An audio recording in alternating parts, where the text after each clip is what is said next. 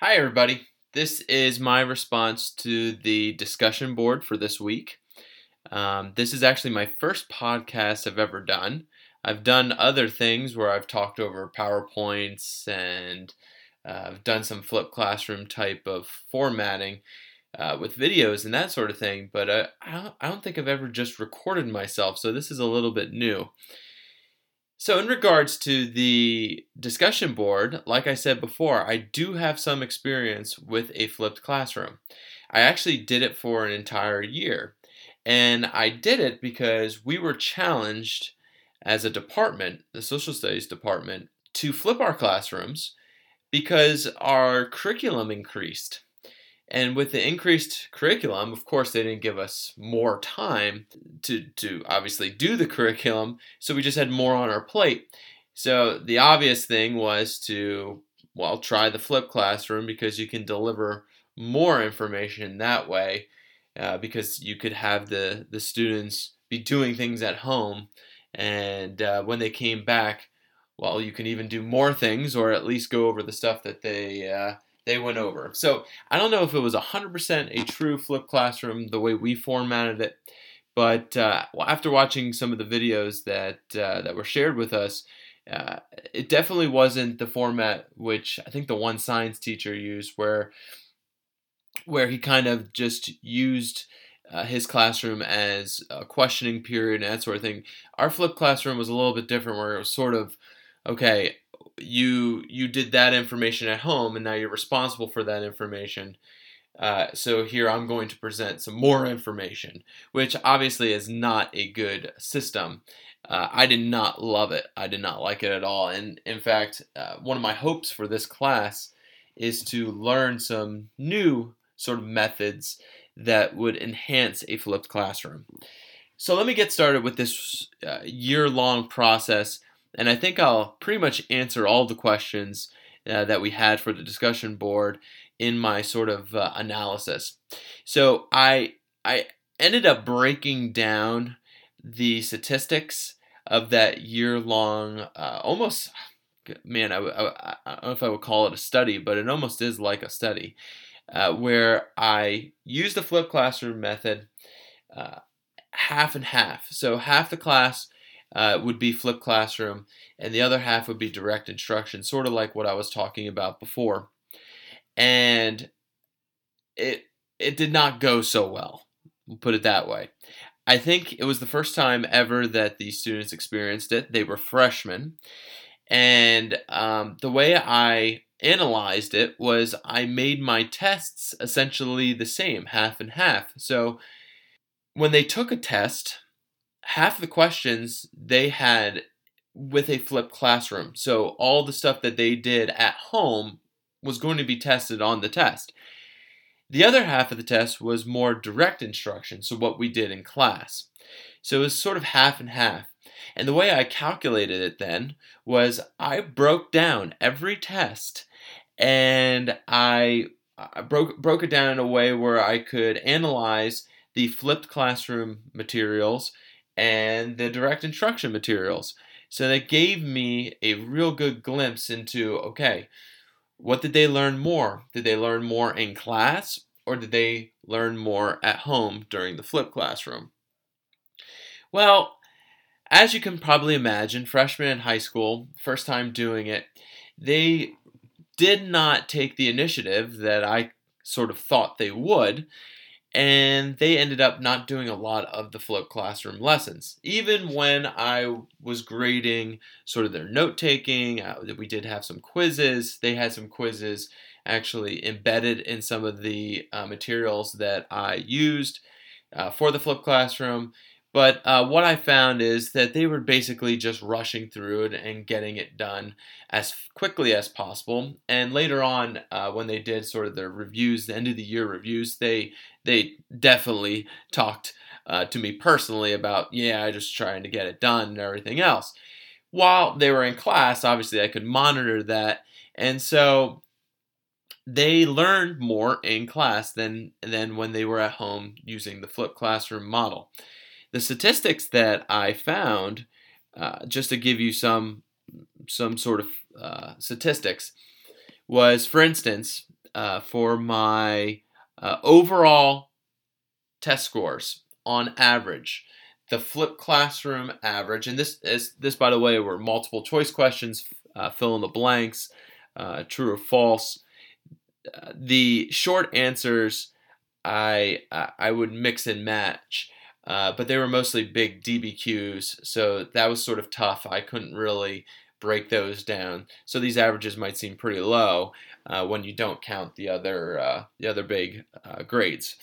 But for the combined all unit test scores for the whole year, the flipped classroom had an average grade of a 66%, while the direct instruction, which I counted towards basically what we did in class, ended up being a 77%. So obviously a pretty significant difference there. And if you went test by test, which I did, you would see very, very similar results. Now, one very interesting thing that I found was that as the system went on and on and on, so at the end of the year, they started to become more familiar with the flipped classroom process. They enjoyed working at their own pace. They kind of started to buy into it. And once that started to happen, I saw sort of the difference between the direct and the flipped classroom model. The gap started to close a bit. And so that really it sort of inspired me to keep going with it and to keep trying flipped classroom models. I have to be honest with you, I haven't used it significantly after this study, which was about 2 years ago. But like I said, this is one reason why I'm taking this class, and I'm taking the technology masters at DeSales. It's because I wanted to incorporate more of this into my classroom, especially on the AP level, where I think juniors and seniors will really take this kind of model, and I think they could do really good things with it. Some of the things I would change, I definitely think there needs to be some sort of assessment, maybe more so than what I was doing. I was doing some homework checks, but in order to really make sure that they're doing the work that they need to, if I can build something around the flipped classroom, like almost like a website. We work with a learning system called Schoology. I don't know if anyone knows about that, but I can create certain things off of that. And if I can incorporate quizzes and checks and more like, where once they complete something, I can see how, the check mark next to that subject area. I know I can do certain things like that with certain websites. And maybe even Schoology, I have to look into it. But I think holding students accountable is a big thing that I'm going to really try to do once I really get into this more deeply than maybe I have. Some other things that I found with the study overall was that the way I was teaching it has to change. And like I said before, I did not like my model where I was just using a flipped classroom to give them more material. And I know that's not what a flipped classroom is all about. So really, I mean, you almost say this whole study was bogus, but I actually did like the info and data that I got out of it. However, if I use this in the future, I definitely want to use the model of those YouTube videos that were provided to us where I would assign something, and this could really work in my AP Psychology class. By the way, this study was all in my freshman U.S. History classes. I did not mention that. So the flipped classroom versus direct instruction model was in a U.S. History class. For my AP Psychology class, how I can sort of envision a flipped classroom approach would be that they would do whatever activity or whatever they had to do at home using the flipped classroom model, and then when they came back, we would do demonstrations, almost like a science lab. We would do demonstrations based off of the stuff that they did at home. So, for instance, if you did something with, say, classical conditioning, they would understand what classical conditioning is. They would work through certain activities using classical conditioning, and they would do this at home. And then once they got to the classroom, we would create, or I would have already provided, a experiment that would take most of the class period, and it would be testing classical conditioning.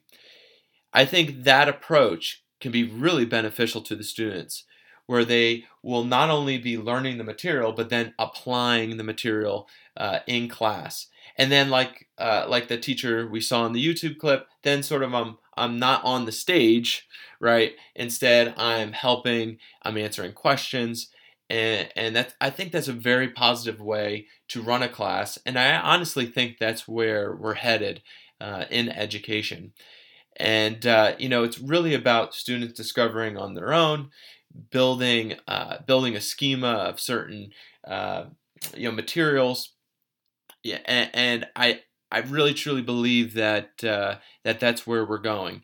So this flipped classroom model, I believe, can be a game changer, not only for my teaching, but definitely teachers around the world.